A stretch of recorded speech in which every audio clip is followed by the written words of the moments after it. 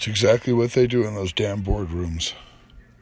They sit there and they decide on value and how much risk and which lives are worth less so more risk can be taken with them. Whether it's where they try to zone something, you don't see them trying to put toxic waste dumps in the middle of the suburbs, right? No, man, they're going to go put it in the neighborhood that they know the local politicians like the least because it'll get them what they want.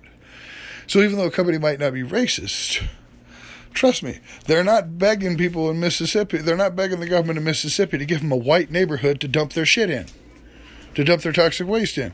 No, they're looking for the black neighborhood that they can tell that they have researched that those politicians like the least, who will have the least problem with them putting it there. And that's what they go for. So there may not be, again, is it racism? I don't know. It's certainly corporatism. And it's time these people that have been making these kind of decisions, these kind of life and death value decisions, started to pay some actual, time in a cell dividends on their poor decisions. It's time for the Nestles and the BPs and the Enrons and the,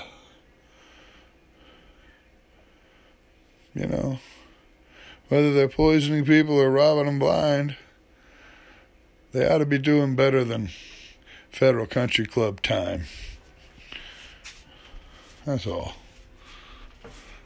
And they ought to be doing the time all the way up to it, like regular folk. Oh, you got arrested. Oh, you didn't get arraigned before Friday.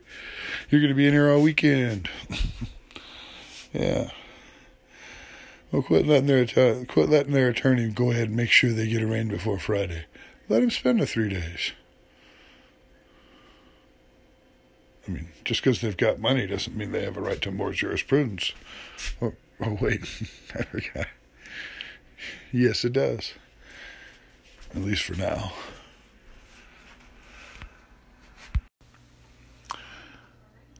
Which is worse? The murder of one person or the poisoning of thousands? Thousands that, though they don't die, they are permanently disabled. Which one of those is worse?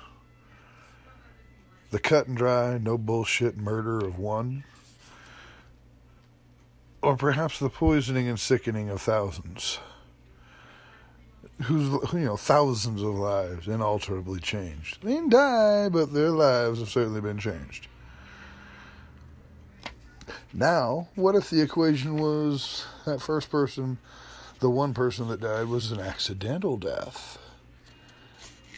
If death is the worst, and, that's still a little bit worse than the poisoning thing, what if the death was accidental? Then does that tip the scale for you?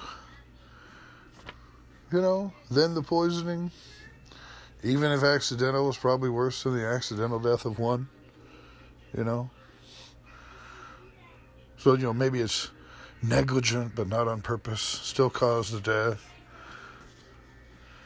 Now they're both guilty of something, right? Even whether the death was accidental or not.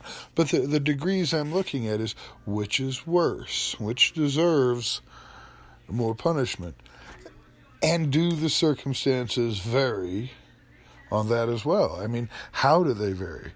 They're both guilty, but how do you decide which is worse? I mean, is the man who tries to shoot 20 people but misses all of them less guilty than the man that tries and succeeds to shoot just one? I mean, only one person died that one guy shot, but the other guy tried to shoot 20. Just because he sucks at it doesn't mean he shouldn't be punished to the full extent for it, right? Now, what if the death was accidental and the poisoning of the 1,000 people was absolutely deliberate or negligent, for profit maybe? Now, that's got to be worse than the death of one, even if it's the death of one on purpose, right? So we've got this weird scale building here. But we have to agree that they're both, they're both crimes. And which is worse might not be the point, I suppose, as long as they're all being prosecuted, right? And we have to agree that, given the change on the scale, if those 1,000 people being poisoned was definitely on purpose, well, that certainly makes it worse than the accidental death, and probably makes it worse than the one death on purpose, because, again, he was only intending to kill one. These people poisoned thousands. Risked killing, I would argue. Just because they didn't doesn't mean that they couldn't have. And so the intent is really important. Now, let's imagine that one person that died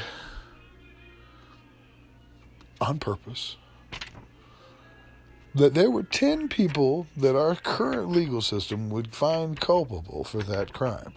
Accessories to, before, or after. Somehow they helped or were involved in it. And all 10 of those people, if the legal system is working, and all these people have been proved to be involved, they should all be convicted and sent to prison for sentences of varying degrees. And that happens all the time. All the time. It's the norm in our criminal justice system. And yet,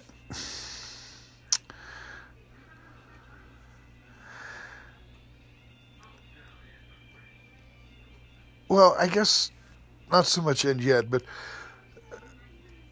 why is it that this same level of culpability, of responsibility, and consequences for the responsible isn't put to these boards of directors of these various companies that are poisoning thousands? I mean, if negligence is not an excuse and intent is important, then intentional negligence is also important. And indeed, it's criminal. If intentional negligence leads to the damaging of others, there absolutely is precedent for both civil and criminal prosecution.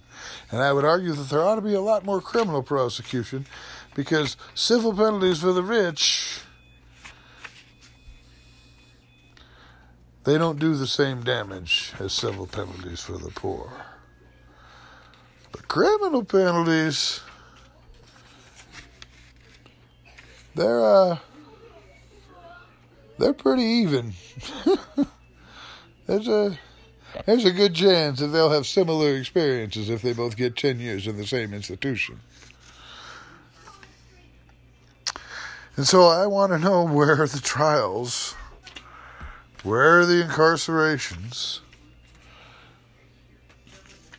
And where, quite frankly, is the outrage that they're not happening to the Dow Chemicals, to the pipeline creators that are spilling shit all over the place, to the users of fire retardants on military bases that have poisoned the water systems and have known it was poisonous, to the Roundup people with their, yeah, sure, people are going after them for monetary damages, which they're gonna continue to spend money in court to keep from having to spend that money.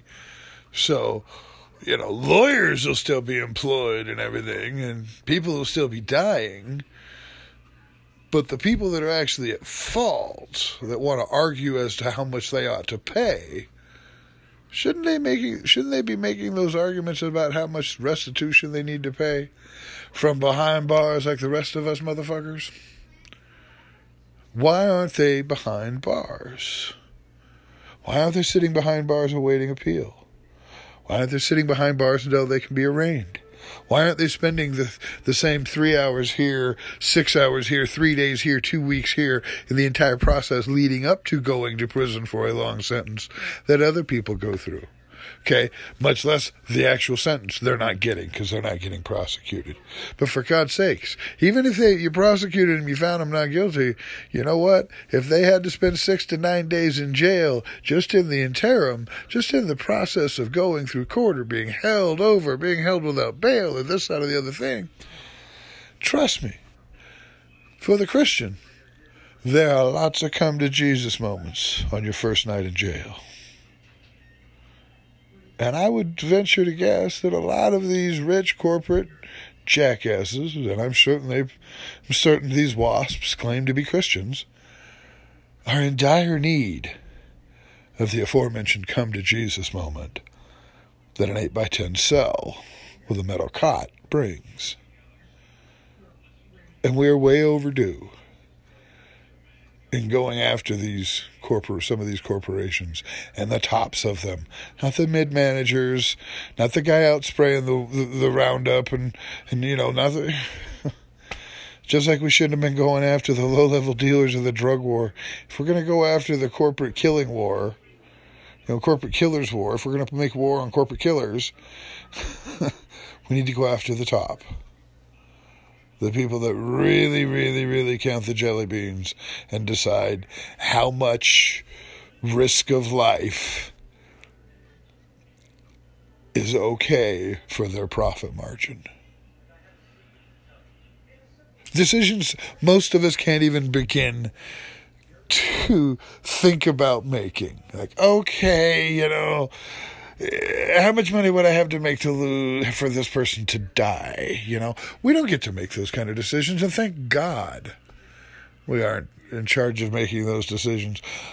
But rich corporations have deemed themselves worthy and capable of deciding the appropriate numbers that are okay for just that.